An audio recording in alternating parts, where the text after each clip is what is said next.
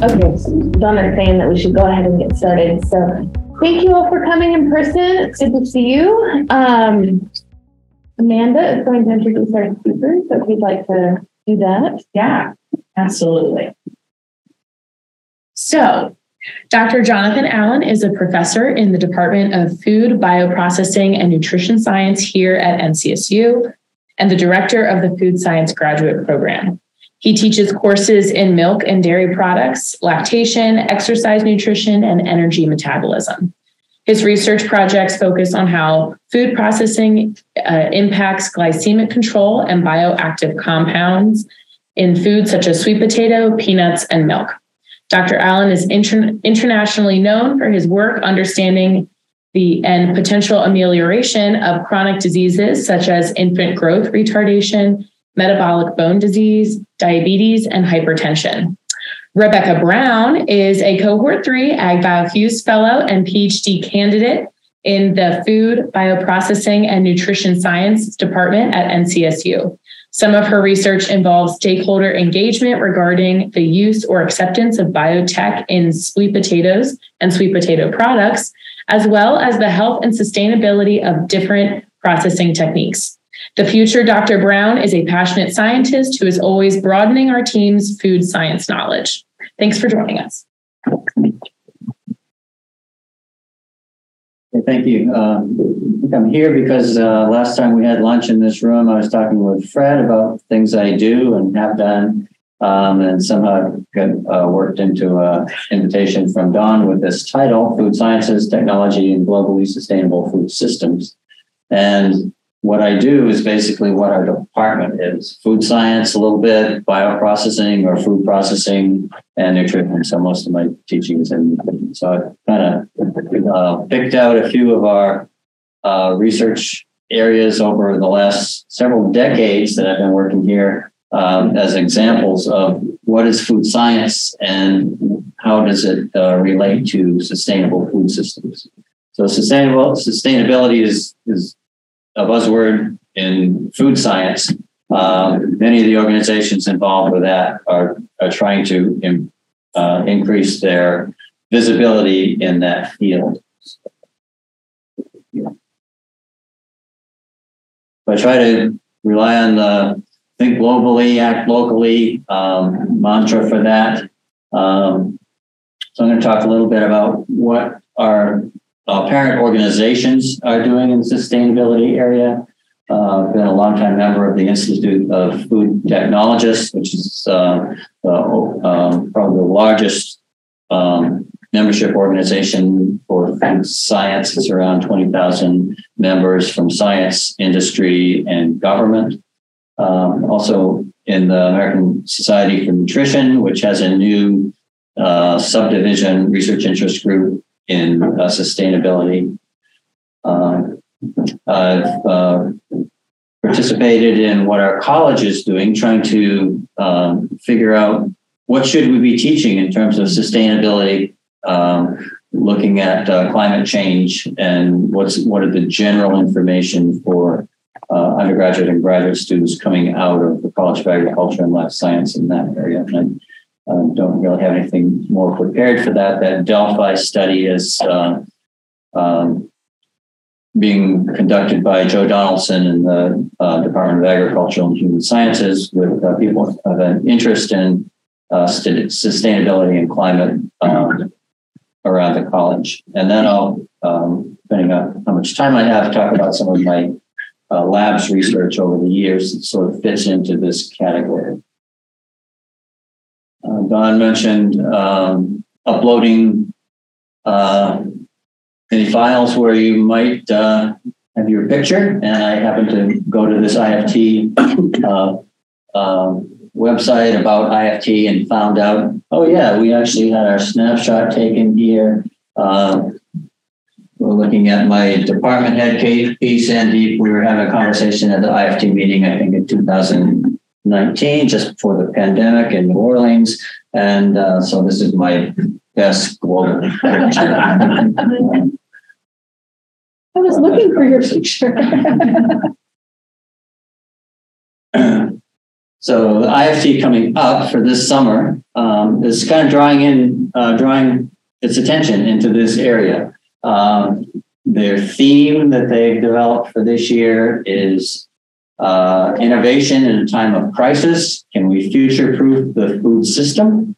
So last year was their first face-to-face meeting, which was also an online hybrid meeting. This year they're going face-to-face only after the last real meeting in 2019.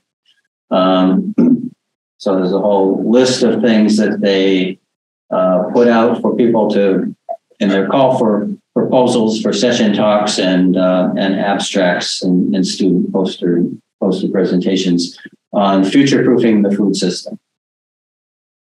They follow that up with a bunch of questions on sustainability and climate. How are we rethinking supply chains in the face of increased global tensions? What advancements in packaging are leading to reduction in plastic waste? Big sustainability quasi issue. Operationalizing sustainability so that actually we're seeing a lot of companies now have a sustainability officer someplace in the higher management in the food industry.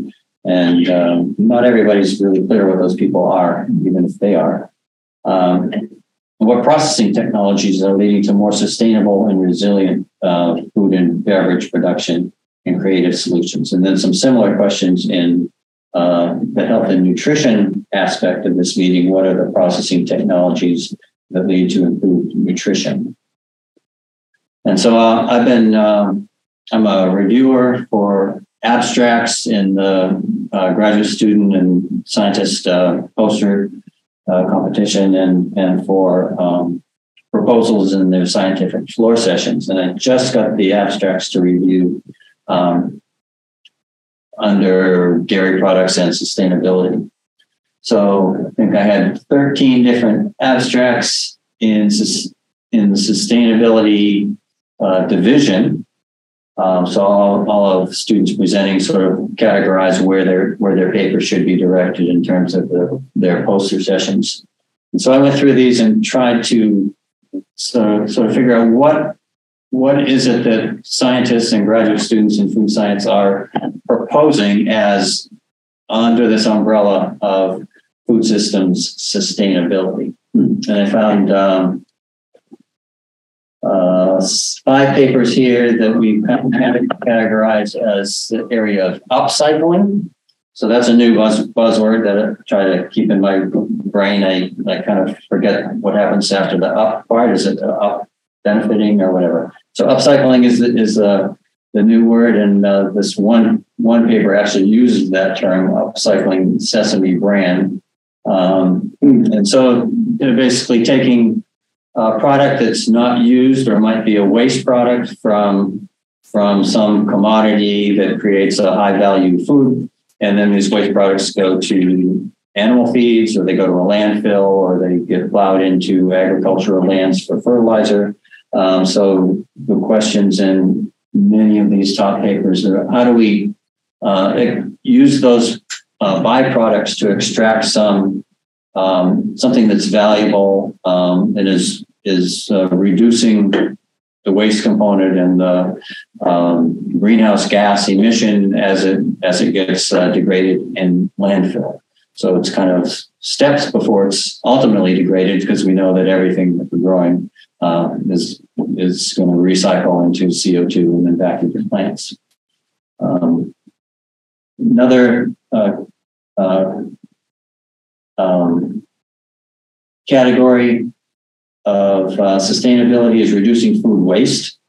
So the IFT magazine, Food Technology, has done a couple of recent articles on this. Something like 40% of consumer products that we take home from the grocery store get thrown away without anybody eating them.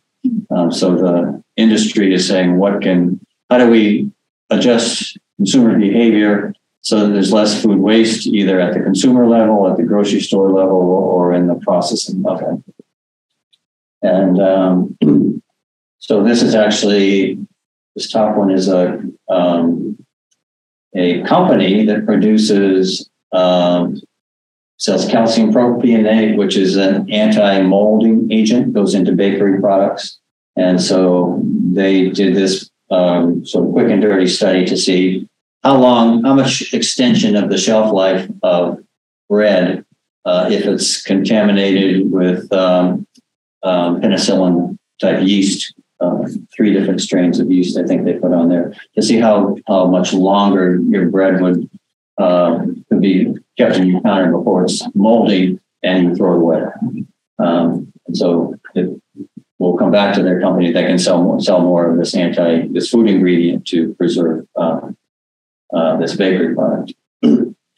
Another probably a student organization did this second study on development of shelf life prediction model for shelf spinach. If the consumer knows how long the spinach is going to last, they can figure out how much they want to buy before it's going to go bad in the refrigerator. So some fairly simple studies there, but the technology for figuring out when things go bad is fairly sophisticated. So there are antioxidant measurements in the product as the degradation goes on, and you get to actually see what's how much nutrient you're losing as foods are being used in the extended shelf life. And a couple of other papers were either improving energy efficiency or developing a cleaner process. And this new ultrasound method is for isolation of plant proteins. So a different way of drying particular proteins that might save energy. And a couple of the papers that I looked at here are utilizing supercritical sewage carbon dioxide extraction for getting things like polyphenols and water-soluble compounds out of plant extracts. And I think those come into were submitted in under sustainability because even though we don't really know what happens to all that CO2 when you do supercritical extraction, it's not hexane. So we know the traditional organic solvents that people have used for some of these extractions have environmental costs, and you just don't get rid of these organic solvents. Last category here, underutilized crop materials, finding ways to take roots such as taro and create some sort of a gum or a polysaccharide that goes in as a food additive, maybe in place of some other higher cost or higher value food ingredients. So potentially these are sustainable, but I think the long-term outcome is not really well documented. And this last one on water conservation was probably the only paper I saw that I thought really addressed the big issue questions. And so they poured through the literature to find all the different types of food categories that they could find and what is the water utilization. I think their outcome was that, yes, we use a lot of water in dairy and meat production, basically because there's a lot of bacterial pathogen possibilities that we have to watch out for. So everything that goes through our dairy plant in Schaub, we pasteurize fresh milk twice a week, but then that whole system has a clean in place sanitation system. So a lot of water goes through there after a run and packaging milk. Same thing out at the dairy farm every day, twice a day when they're milking the cows. All of that tubing uses steam and hot water and various sanitation chemicals to manage the packaging. Their main conclusion there, I think, was that they did a comparison of protein foods, and as you might expect, they found that plant proteins use less water than animal proteins, but their highest water consumption was looking at cellular proteins. cell-grown meats that are on the way. So people are thinking about that as a great alternative to animal industry. But though, if you're not looking at the water consumption, you're ignoring a critical part of food system sustainability. So my characterization, we only addressed these three issues. What are the processing technologies leading to sustainable food and beverage production? What might be some creative solutions for addressing this food waste area? What processing might lead to improved nutrition? So we have food safety as a big component of food science. We heat foods to kill bacteria, but that same heating issue destroys nutrients. So we have this trade-off that we're always working against, trying to do rapid heating at higher temperature to kill bacteria, as opposed to longer-term lower temperature heating that will have a greater effect on nutrition. So why don't we address more of these particular questions? And answer I came up with is, well, nobody's really provided any research funding for that. And we've never created a category within our faculty hiring for people to create the science that addresses these sustainability issues. So we're trying to solve that problem. We had an open faculty position a few years ago, and by consensus of the faculty decided that we would hire somebody in the area of food system sustainability. The search committee tried to figure out what that means so that we can put that into a job advertisement. And they came up with these five types of research that people might be doing, where we could find somebody who's related to the ongoing issues and can be collaborative in our department. So sustainability in the food industry might be defined here as recycling, repurposing, recovery, and commercialization of value-added components. So much like that upcycling we talked about that people are already doing. Food-related wastewater quality, wastewater reuse. I think one of the extension faculty who was in place when I first came to NC State was Roy Carawan, and his issue was going out into the food industry and helping them recover proteins that go into wastewater and reducing their water utilization. So dealt with that for a long time.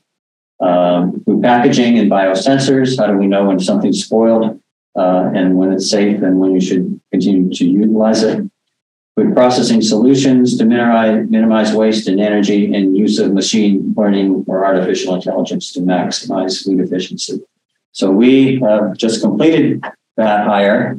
I've seen a very similar ad recently from Virginia Tech and maybe one at Wisconsin. So other food science departments are sort of getting into this field as well.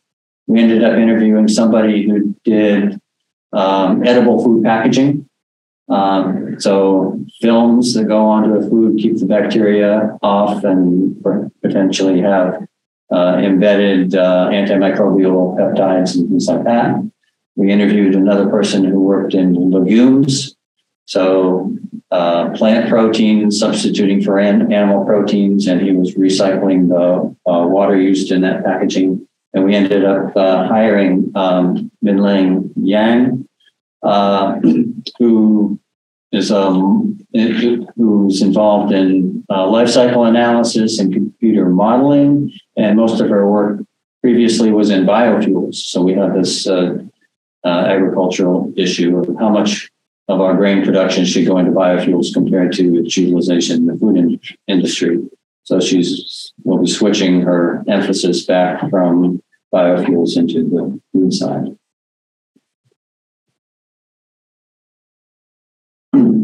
So the other organization, as a nutritionist, we get a lot better nutrition science in the American Society for Nutrition. And about 5 years ago, they also developed this research interest section called Climate, Environmental, Health, Agriculture, and Improved Nutrition, with this cute little acronym of CHAIN. And they kicked this off with a day-long symposium that brought in lots of different scientists that work in all of these different issues: agriculture, environmental studies, food science, socioeconomics, and nutritional and metabolism. I think one of the most interesting things I came away from that initial meeting was some work that looked at CO2 levels in plant growth, accelerating carbohydrate production. So plants actually grow better as we elevate atmospheric CO2 because that goes into making glucose, but they make glucose faster than they take up nutrients. So you're going to end up with spinach and cabbage that doesn't have the same level of vitamins and minerals that we have in our USDA databases for food intake. So once we're ever able to stabilize our atmospheric CO2 and have a whole new breed of crops, we're going to have to go back through our nutrient analysis and reformulate what nutrients are in various types of foods. So as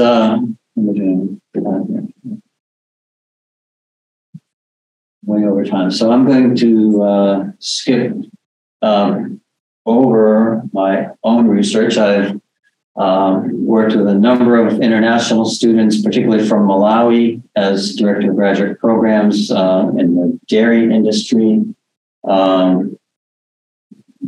Their industry is sort of a smallholder farm operation, and we've compared that with our farm.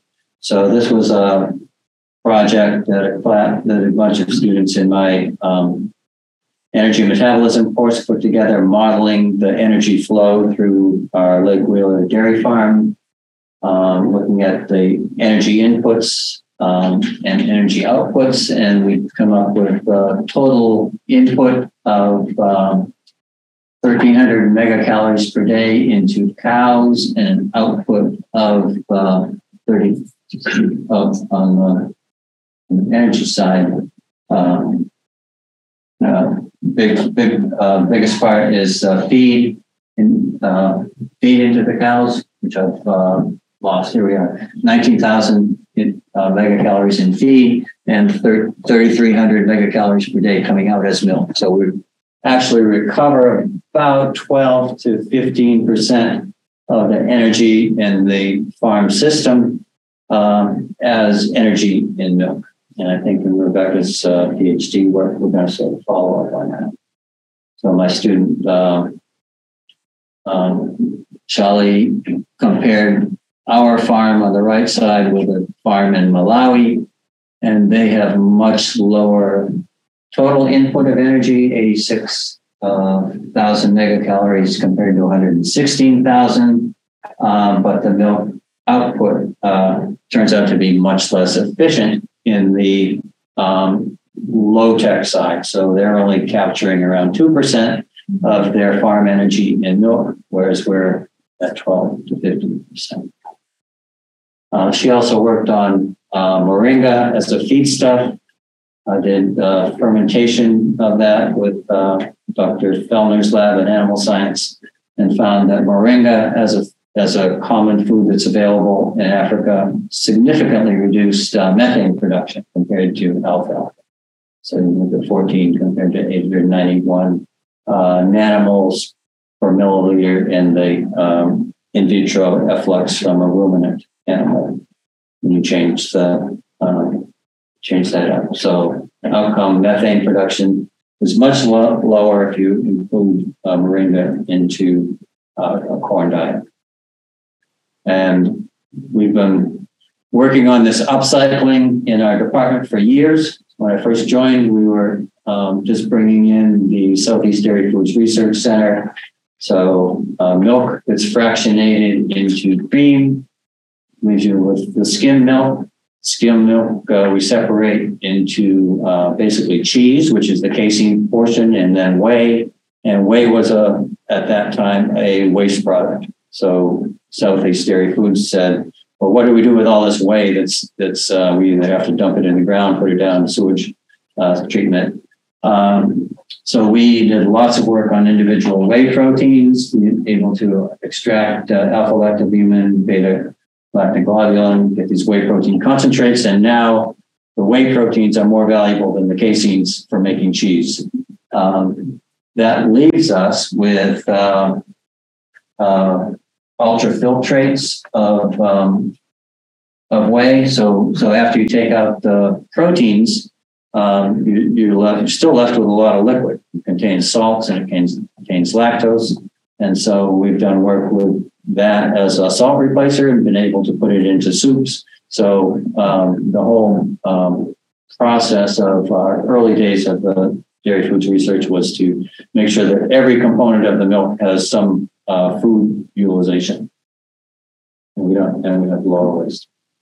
We've done something similar with sweet potato. I got into this work based upon publication of a protein from a Japanese sweet potato peel that has an anti-diabetic effect. And my students started looking at North Carolina sweet potato. And we find that our peel of a Beauregard has basically the same protein pattern as this Japanese anti-diabetic protein. We developed a method for separating those proteins as sort of an upscaling.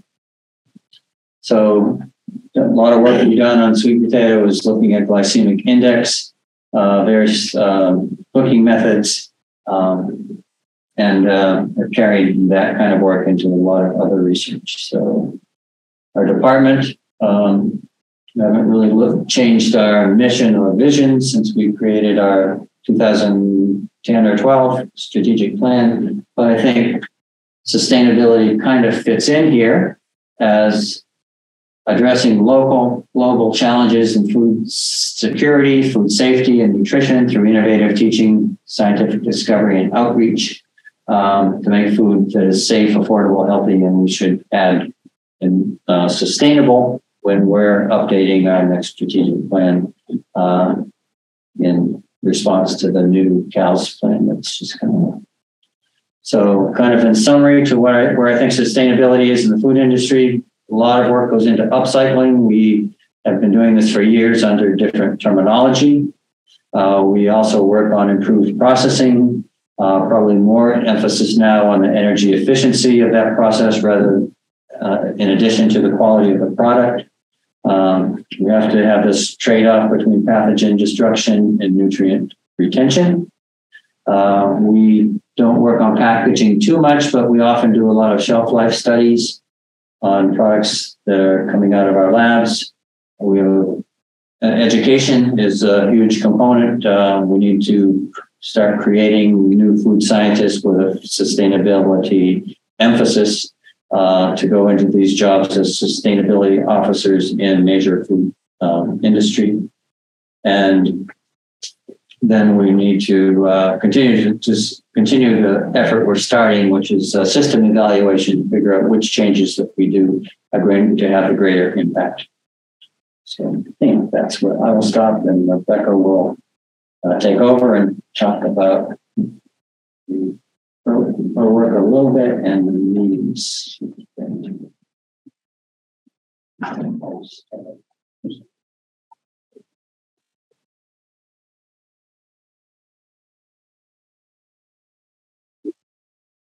Thank you, Dr. Allen. As you guys know, I think this.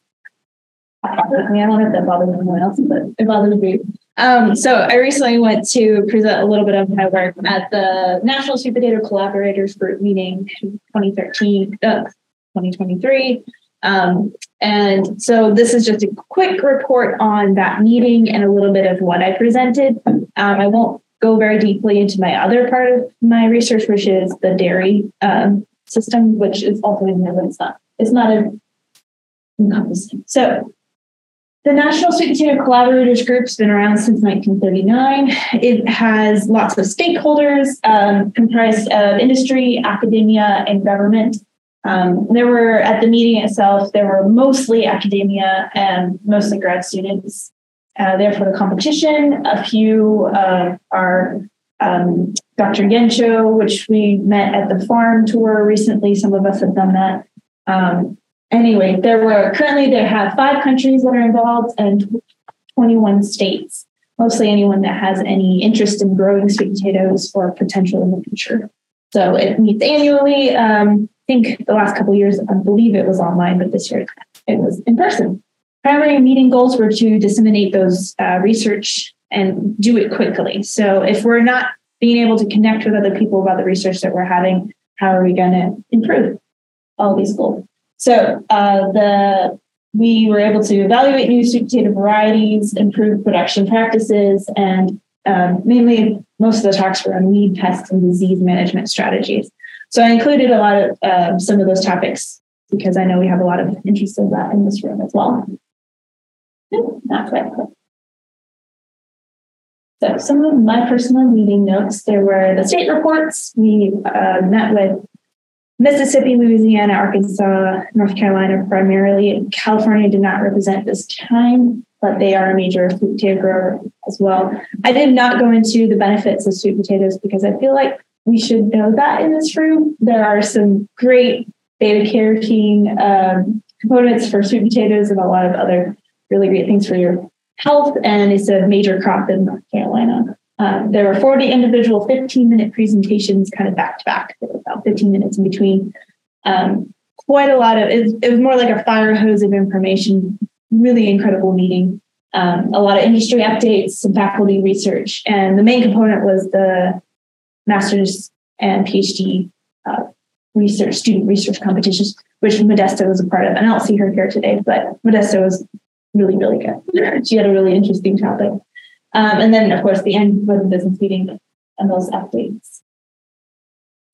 So because we are in North Carolina, I'll just go into the North Carolina State Report, which we planted 81,000 acres this year, mostly Covington, Morosky 29, which is a purple sweet potato with a white flesh, and then Beauregard.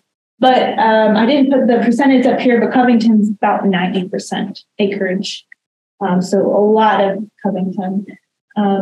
Major pest problems are Palmaramara, which I believe is also a big problem in corn or soy as well.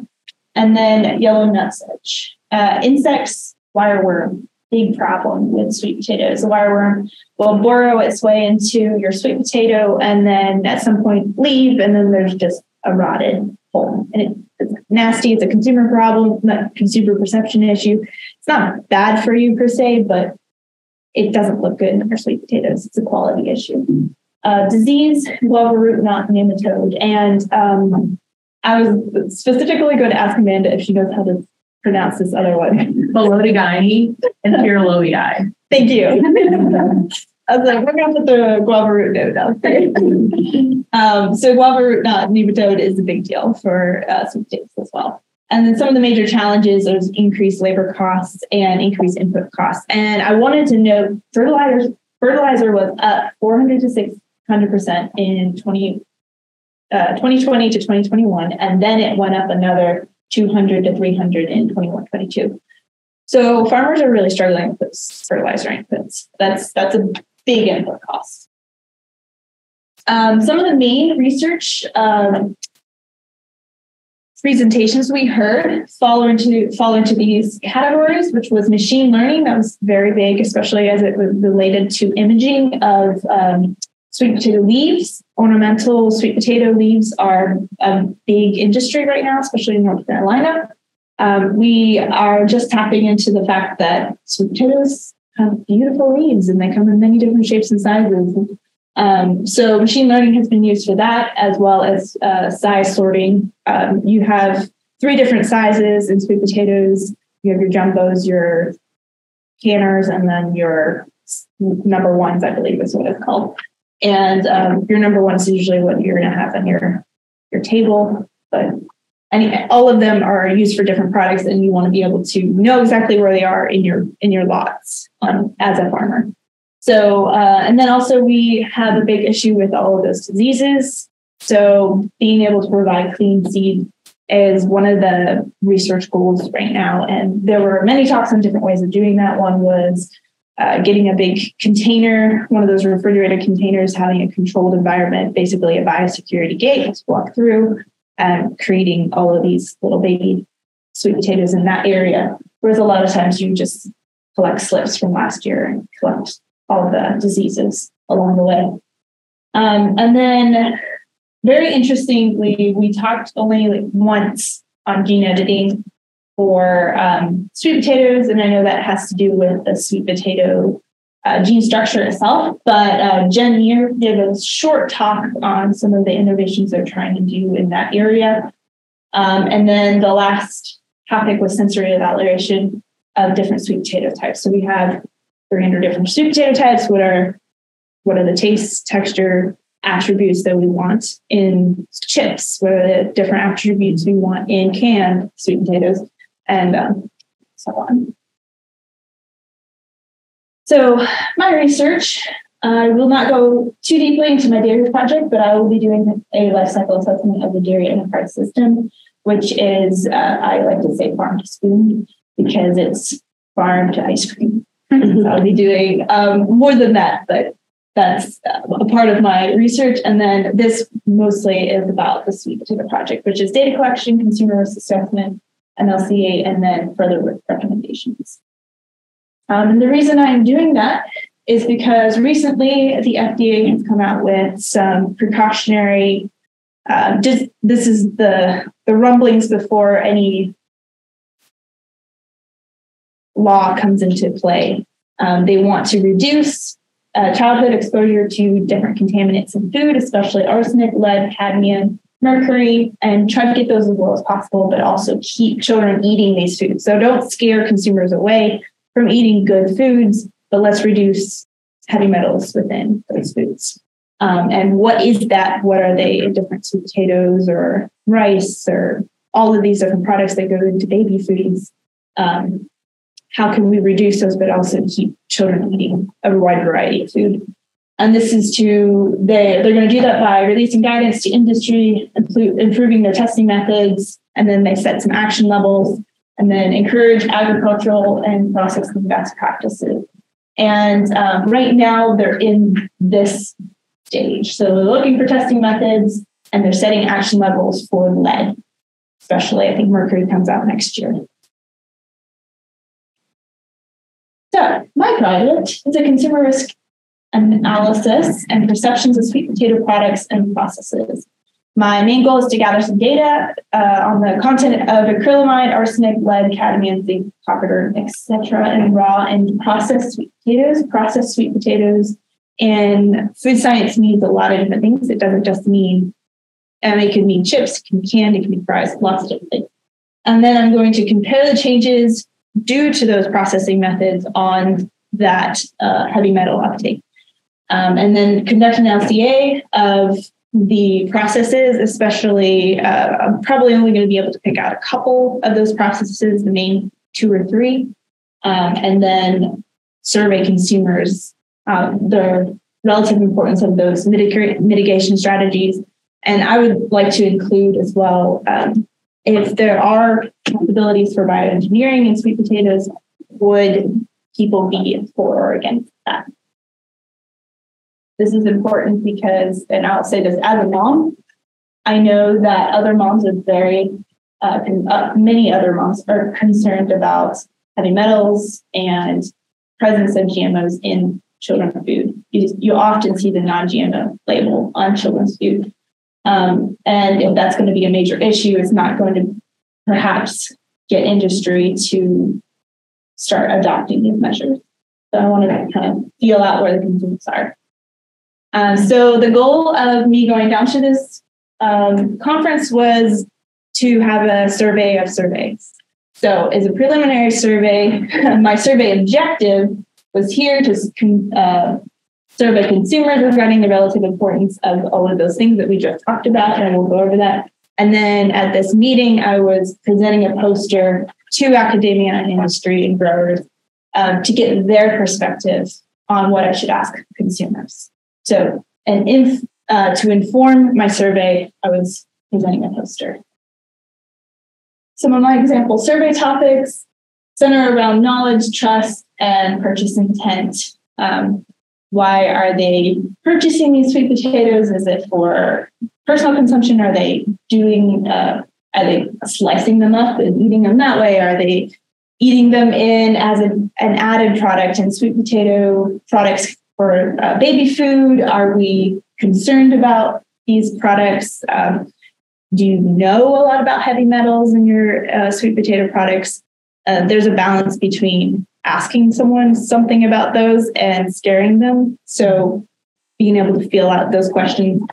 This is a write-up of like 2 steps away from my survey itself, just to summarize. And the frequency of purchasing product type, perceived trust in the industry, farmers, and the government itself, and being able to set safe levels, and then purchase intent. This is part of my LCA conclusions. How do consumers think about sweet potatoes after knowing some of these? And then sources of information. I think this is becoming a more prevalent topic. Where are people getting their information? Is it social media? Is it blogs? Is it a government website? Where are people learning about sweet potatoes? And that was my brief survey. Quick references, mostly from the FDA and my collaborator group. And thank you very much.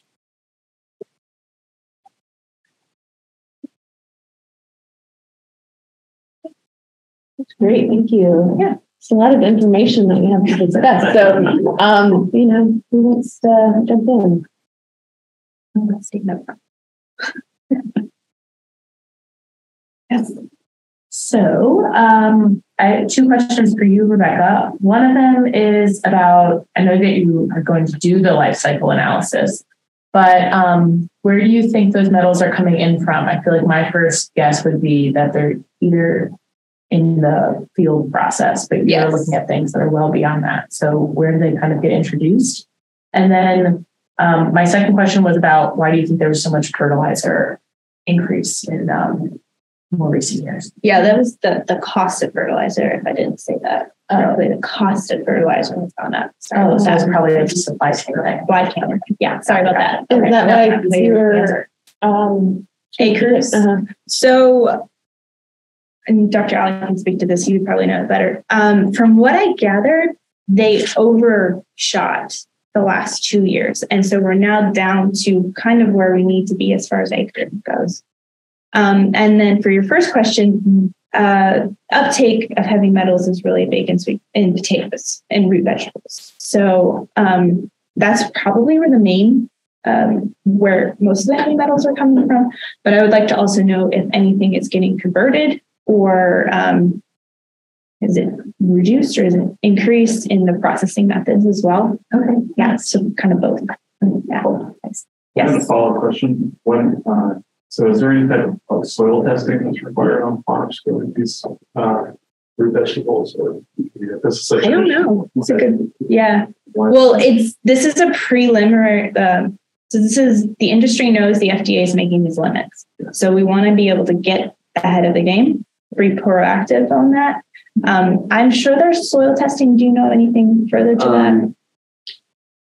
Not really, because the industry is just trying to figure out this problem. And so the second follow-up meeting to the one we were at here was the National Sweet Potato Convention. So there's a national organization that's been trying to sample across the country and figure out, is there an issue? The heavy metal labeling stuff is basically baby foods as a whole. And so the big problems are things like arsenic and rice. So the sweet potato industry may come out very good saying, oh, our ingredients are much lower in heavy metals than some of the other things that are predominant in sweet potatoes. I mean, in baby foods. But it's like one of those things like you could get fresh sweet potatoes, either no labeling on that, and you don't really, but if it's coming from the soil, then I'm looking at a jar of sweet potato versus we don't even know how much they've been washed and what kind of water they were washed. Follow-up question or kind of comment was not just the GMO label, you were talking about labels, consumer reactions to those labels, but particularly baby food. I mean, I've recently come out of the phase of buying baby food, and the vast majority of it really, like, or more and more of it that is organic labeled. Yeah. And that has to be non-GMO according to the organic regulations. So that's just something that bear in mind. I haven't thought about how that what we're doing. Yeah, I did. I asked a couple of people at the convention about how many acres are really grown for organic. It's only about 3,000 acres, which I thought was very interesting. There's 81,000 acres being grown right this year, and then there's only about 3,000, and that's mostly Gerber. Yeah, you're in the store, baby food section, sweet potato. Yeah, a good majority of it looks like it's a consumer. Most of it is Gerber. Organic. Yeah, Actually. Yeah, which kind of makes sense if you want to get organic food for your baby. And the question is, can we change maybe uptake? And that this is like, if there is a possibility to mitigate some of these issues down the road for bioengineering, or are consumers going to totally reject it, or are they not? The other issue that really came up, and this was really helpful to my research, is our main consumer base is actually in Europe. So what are we going to do about that? So one of the suggestions was to actually put the survey in Europe. One of the guys was like, yeah, here, you just go over there to some supermarkets and ask people. I was like, are you going to Sure. Any questions? You talked a little bit about your doing life cycle analysis, both around dairy and also around sweet potato. I know there are lots of debates about, what is a good life cycle analysis. And I wonder if you could talk about what are some of the strategic questions that you face in terms of drawing the boundaries around your life cycle assessments or dealing with controversy or critique or things like that as you approach these. Yeah, I've definitely really been struggling with that. It's probably the main question I ask Dr. Allen all the time. Where's my boundaries? Where should I put my boundaries? For sweet potatoes, I'm considering putting the boundaries. I think it's called, I can't remember the term. I want to know the process type and how that's impacted. So I'm not as concerned with the farming practices at the moment. So for the sweet potato life cycle assessment, I want to have from the input of sweet potato to the process, not to the consumer, just to the process. For the dairy one, I'm considering doing the full circle, which would be a lot more intense. But the reason I would like to do that is I think it would be a better help to North Carolina State University, and it would be a more well-rounded project, because then there would be that's cradle to cradle approach. If that answers your question. So the main, just to make sure I understand, the main question is that boundary? It's almost like a temporal boundary. Like when do you start counting inputs and outputs, and when do you stop? Yeah. So as long as you set those clearly, nobody can mess with you. No, absolutely not. I think you have to be very clear in your discussion section that this only applies to this area.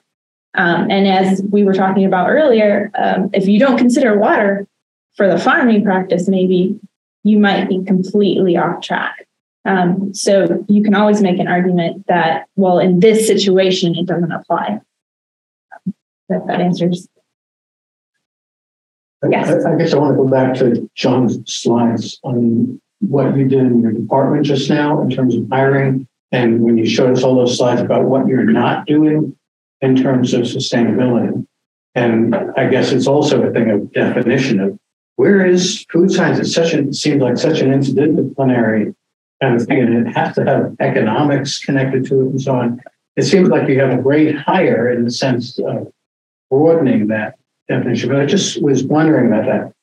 All of those things that you said, not just NC State, but the world is not really doing, are the really important things in your estimation. Yeah.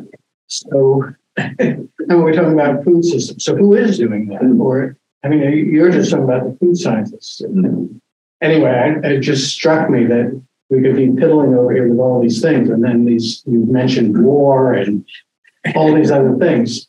Who looks at that? Yeah, so I think the chain group from American Society for Nutrition, will, if they eventually incorporate everything they want to incorporate, then those meetings and outcomes of symposia and stuff like that, that group like that is able to pull more people from a multidisciplinary background together. That's going to certainly help to answer that question, because nobody can do it on their own, and no individual department is going to have the broad enough focus. We keep saying we want more interdisciplinary work, and we hire all these teams for things that are multidisciplinary, but then we have all these funding issues that we only fund departments. And so related to that, I was wondering if your department is getting involved in the Global One Health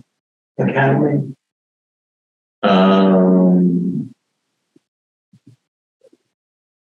I think we've had a lot of those interactions. Dr. Cathario has worked a lot with food safety issues in the vet school, but she just retired, so we'll see what our next microbiologist wants to do. There's always a turnover and a change in focus. Thanks. Maybe have one. Well, I was just going to go back to the LCA discussion. So in the sweet potato system, you're looking primarily at heavy metals and tracking that through the LCA. So I'm wondering, and it's really interesting to me that FDA would be doing something like that when they don't know what the primary sources are and how to test them and what the leverage points would be for industry. So I guess my question is in setting your boundaries for the LCA, it might be important to know where the leverage points are and to make sure you capture those, so even though you might want to bound it only at a certain stage, I think what's most useful to the decision makers might be to, try to find the leverage points and make sure you're capturing that in your boundary. Does that make any sense? Yeah, definitely. Yeah. Mm-hmm. So I just found that interesting that they're already at the decision-making point without knowing what the primary sources or leverage points are. So they're doing quite a lot of research on all of this right now. Yeah. Okay. So by leverage point, you mean where you do something that makes a difference? Yeah, where you could intervene, like either a policy or technical leverage point. Yeah. We call them leverage points, policy levers. Yeah. And it's kind of one of those things is if sweet potatoes naturally have more than the set limit, what do you do? Yeah, I mean, is it the fertilizer? Is it pesticides? Is it the soil? Is it the microbes in the soil? What is it? Yeah. And I think part of the problem is their scope is so wide. They're doing it for all of the different food types. They're not just doing it for sweet potatoes. So you're going to run into a lot of issues for those leverage. So your LCA could really be useful to them if you took it upstream, even to find some of those leverage points. That's a good point. Yeah. I was curious about the gene editing with sweet potatoes. Yeah, that question. What traits are they most interested in? I did not think she was as far along as she wanted to be. That was probably my summary of that, and I'm trying to find where that slide is. But and that's kind of why I left the name up there, so that you could go follow up with Jean Nair. She's from Israel. I know there's some issues with gene editing in sweet potatoes, so she's trying to tackle those. I didn't get a good answer about how she's going to do it. Are her goals pest resistance or nutrition increases? Don't know. It was asking that question. Actually, they have technology to do some gene editing in plants, and I'm not sure they've even done it in sweet potato yet, but they want to know what the questions are and where they should start their focus. And actually, if somebody would give them some money to get something done. Yeah. So this was more like a pitch, which kind of sits you at a point where we still aren't doing a lot in gene editing for sweet potatoes. Is there something special? I'm sorry.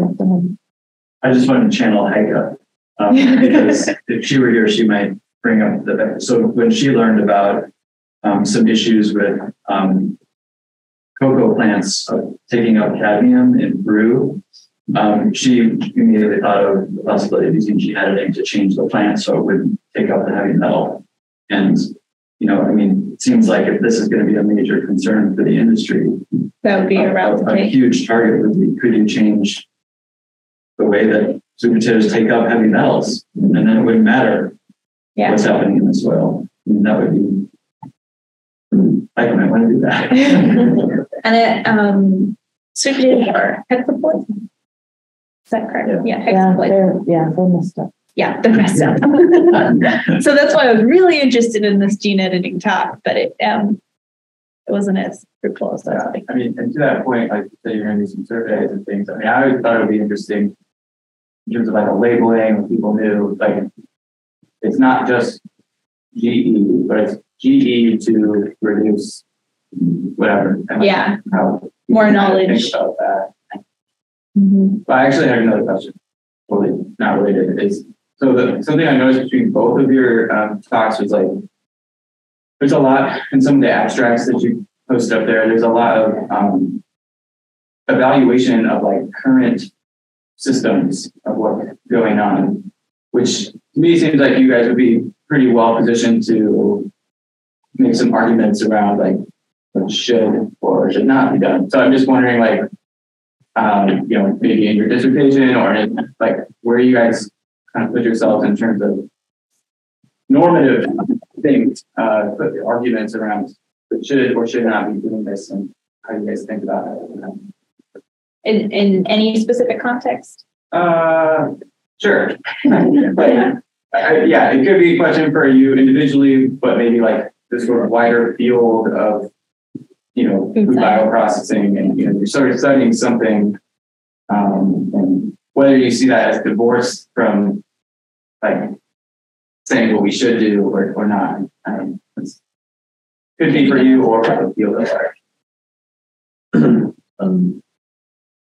It's hard to know how faculty decide what to work on, I think, and where to direct research. And for many people, it's basically looking at a call for proposals so the people with the money are asking the questions and getting the researchers to answer those questions. And so if you have something that's really not fundable, you need to kind of keep that on your back burner and keep that working along while you're doing stuff that's for other people that they're willing to pay for. Sure. Okay, I think we are at 1:00, but everyone is welcome to stay for lunch. They did show up, right? Yeah. Yeah. So we've got Bill and Hellas. So I have some burgers, bagel sandwiches, and other things. Mm-hmm. Yeah. We should just go out. Yeah. Oh, yeah. For about 25 people, and we're less than that. So yeah, we can continue the conversation. Yeah. Maybe we can